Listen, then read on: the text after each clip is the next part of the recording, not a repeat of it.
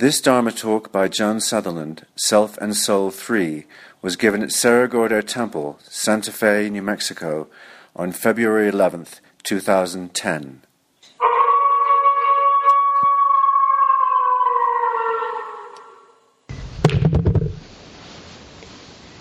Good evening, Bodhisattvas. What? I'm sorry for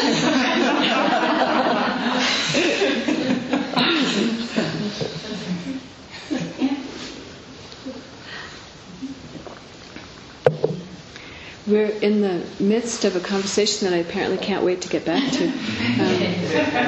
about the self and the soul. And those are words that can obviously mean a lot of different things in different contexts. So just for anyone who hasn't been here, but in this conversation, in this way, we're talking together. By self, we mean that part of our consciousness which is always telling the story of our lives and always assigning meaning and value to things. So, it's the voice in our heads that's going all the time, and it's the thing we mostly tend to mean when we say I or me. The soul is another part of our consciousness, which is a kind of repository for all of our experiences. So it's as if the soul is a pond or a pool into which flow streams of experience and thoughts and feelings and karma and landscape and politics and all the things that make us up. But the soul doesn't have a linear narrative, and the self is always trying to take the elements of the soul and make a story out of it. But the soul inherently doesn't have a story. It is a beautiful sort of inflowing of experience, and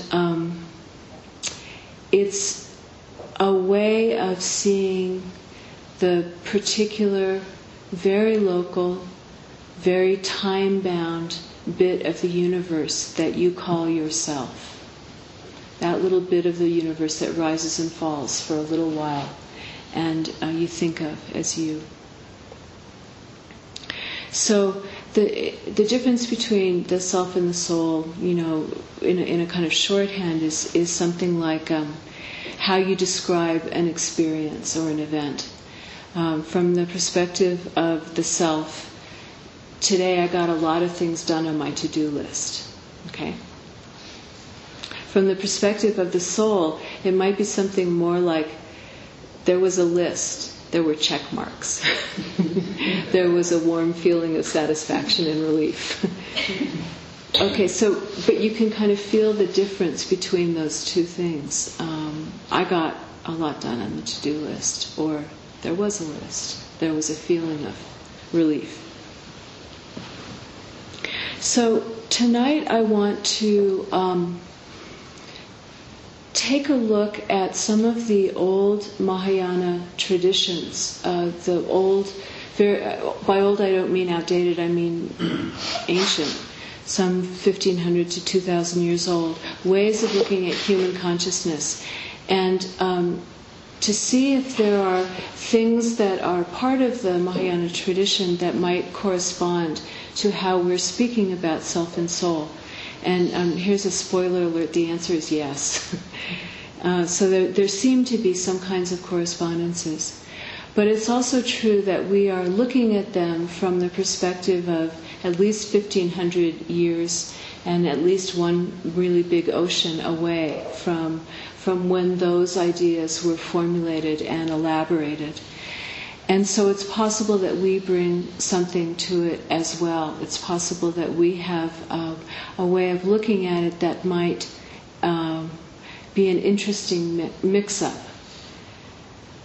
One of the old Chinese Chan teachers, Wang Bo, used to talk about wise digestion of the tradition. And he said that if we read the books and do the practices and have the conversations and all of that, just with a sort of aim of accumulating experience. I've read so much, I've done so much, I've put so much time in on the cushion. That will give us indigestion. But if we really eat the traditions and chew them up and swallow them and make them our own, if we really make them our own, that is wise digestion, and that will nourish and sustain us. So let's see whether this looks like an exercise in wise digestion or not, and you can be the judges of that.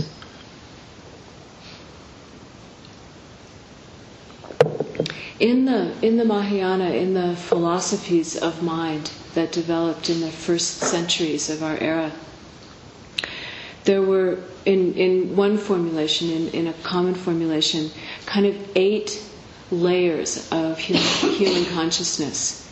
And the first 5 layers related to the 5 senses. So there was the consciousness that arises with hearing, with seeing, with smelling, with tasting, and with touching. So that's easy.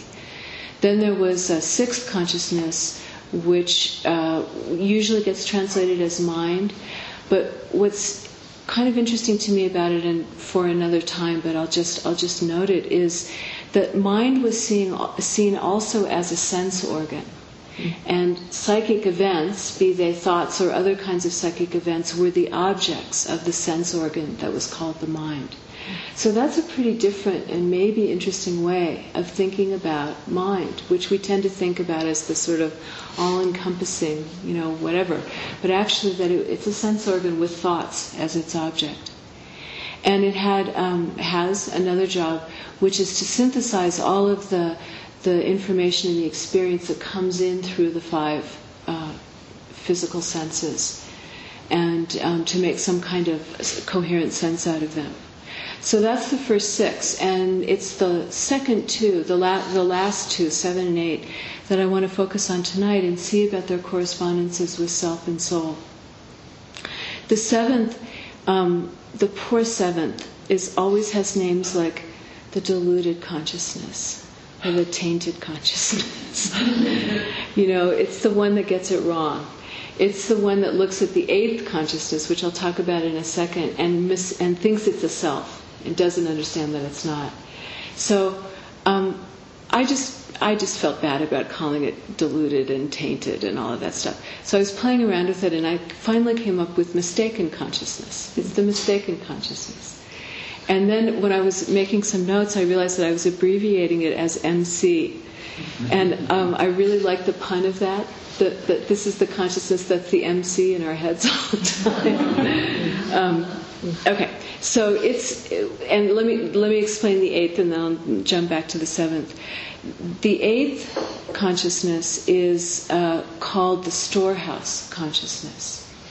And it is the place where all of our experiences accumulate. Sound familiar? It's everything falls into the storehouse consciousness like leaves falling from a tree, and they just pile up in there. And that piling up goes on for a lifetime, and other things happen. One of the things that happens is that as those experiences come into the storehouse consciousness, this is the word that's used in the texts. They perfume the storehouse consciousness. So each event, each experience perfumes the storehouse consciousness in some way. And they leave traces or impressions on the storehouse consciousness. And if those traces and impressions ripen in a certain way, they become seeds. And those seeds eventually, at some point, sprout and give birth to new events in our lives. So you've got experience falling in, permeating the storehouse, perfuming the storehouse, leaving their traces. If the traces persist or are strong enough, or a bunch of similar ones accumulate, they sort of coalesce into seeds. The seeds grow, and they're the source of karma, of new events, new things that happen. And I always think of something Jung said, which was so brilliant. He said, anything that we force down into the unconscious, anything that we refuse to deal with but just push down, anything we force down into the unconscious returns as fate. So it'll go out into the outer world and come right back walking towards us if we don't deal with it on the conscious level. So that seems very much like this idea of the alaya vijnana and the storehouse consciousness and the seeds that ripen and give rise to events.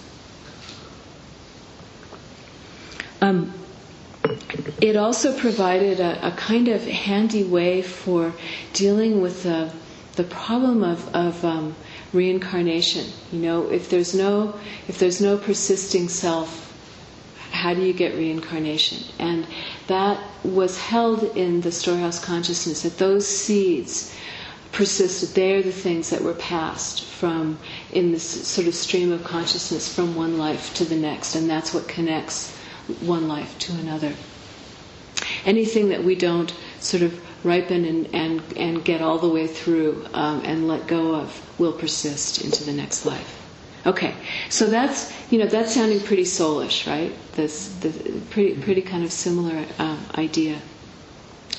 And so, jumping back up to the seventh level of consciousness, the mistaken consciousness. The mistaken consciousness looks at all of that and sees something that is coherent, that continues, that is a solid and existent self. That's the mistake it makes.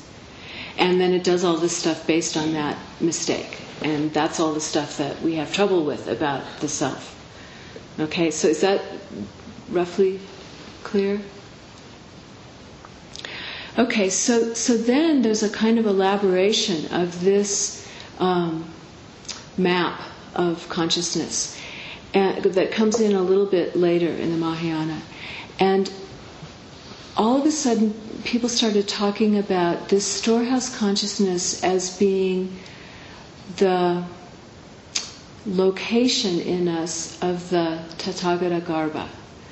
Tathagata Garbha is the inherent Buddha nature in all of us. Tathagata is a name for the Buddha that means thus come or thus gone. It means both things at the same time. And Garbha is a womb. It's also the embryo inside the womb. It's the innermost thing. It has a whole sort of cloud of meanings that speak to the possibility, the inherent capability of all human beings to become enlightened. That's what it is. And this was located in this storehouse consciousness. So that's interesting. The soul is the place where the possibility of awakening, actually the surety of awakening, resides. And then another move gets made where that womb of the Tathagata, womb of awakening, is identified with awakening itself, with the awakened state. So by a couple of steps, you've got storehouse consciousness equals complete enlightenment. So that's interesting, because here we're looking at the same thing and we're seeing it from different perspectives. Sometimes it's the storehouse consciousness, but simultaneously in some mysterious way it has the potential to become enlightenment itself. And then when these ideas came to China and influenced Chan really strongly, and then in China with the koans you get this sort of further development where you drop away words like become and will transform into, and is inherently or latently, and you just get, it's the soul and its enlightenment, and it's all there simultaneously at the same time.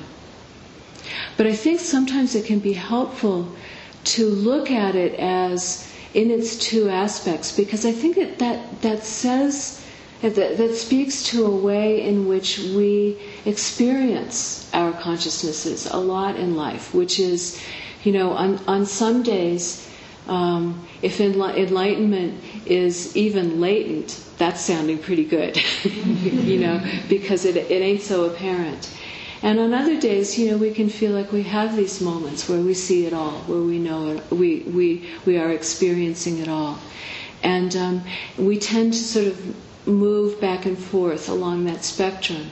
So although the koans would say, it's all one right here and right now, there's a certain human truth about something that sometimes feels one way and sometimes another.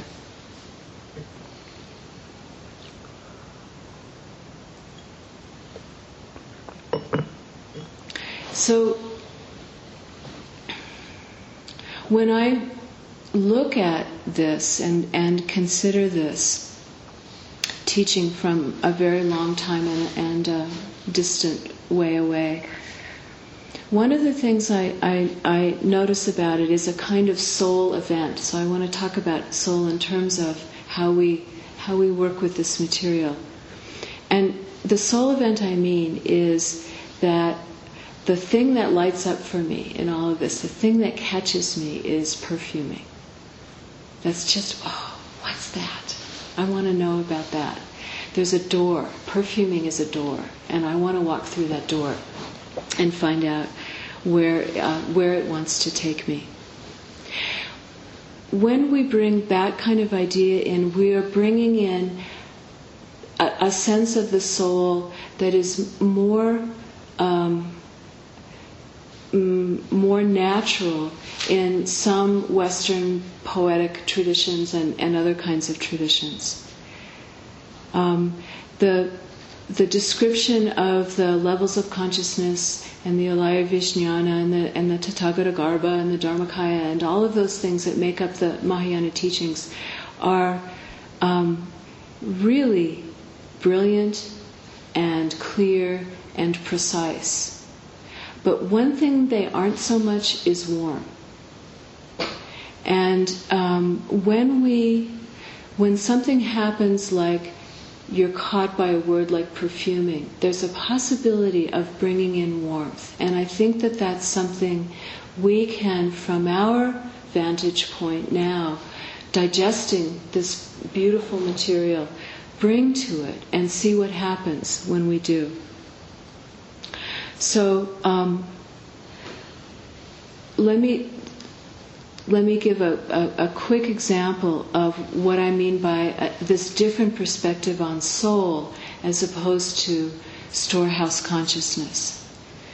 When we say someone has soulful eyes, what do we mean by that? Something like deep and full of feeling and full of experience of all different kinds. What else does soulful evoke in that sense?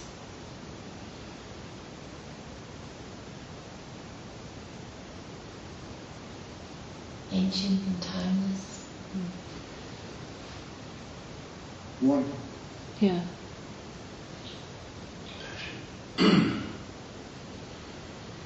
Bright and clear.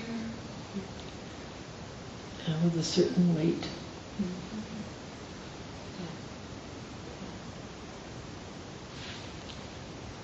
Okay, so that's the sense of soul that I'm interested in exploring in relationship to storehouse consciousness.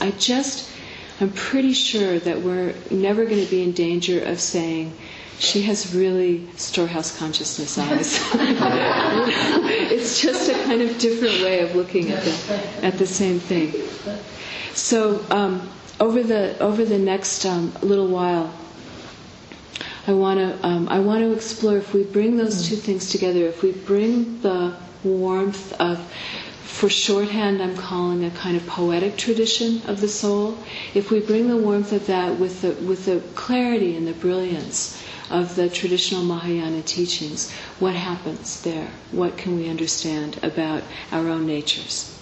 So that's one direction I want to move in. And the other is getting back to the poor, tainted, defiled consciousness, the mistaken consciousness.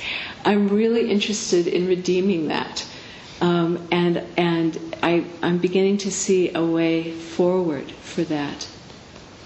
If the storehouse consciousness is the seat of the Tathagatagarbha, if it is the place where Buddha nature and awakening are inherent and possible, we can look at that in one of two ways. We can say either that is going to come like a bolt from the blue, this flash of enlightenment, and it's all going to be Alaya Vijnana before that and Dharmakaya after that. That there's going to be this moment that separates the nature of the storehouse consciousness.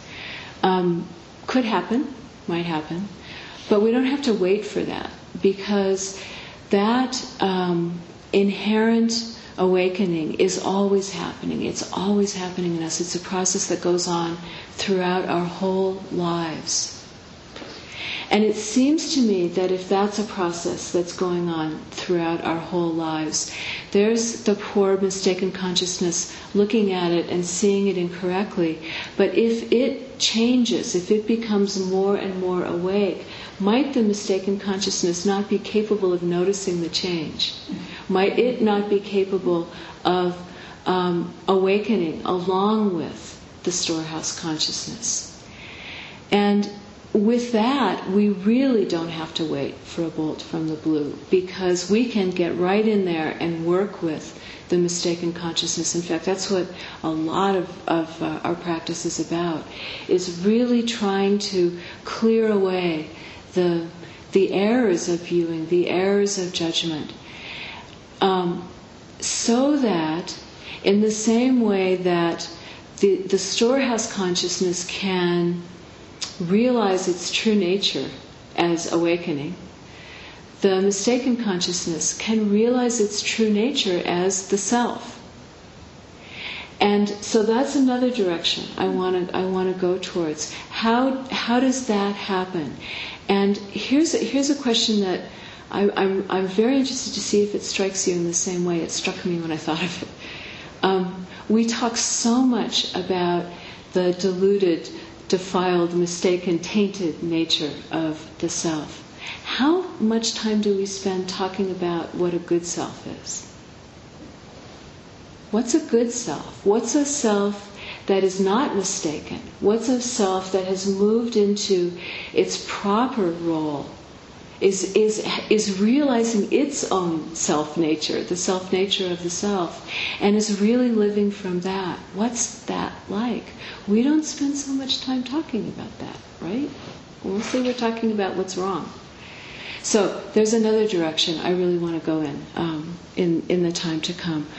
What's a good self? What's a self that is in the process of realizing its true nature and acting from that?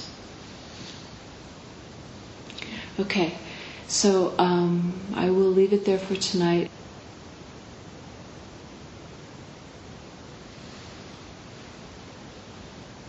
Thank you.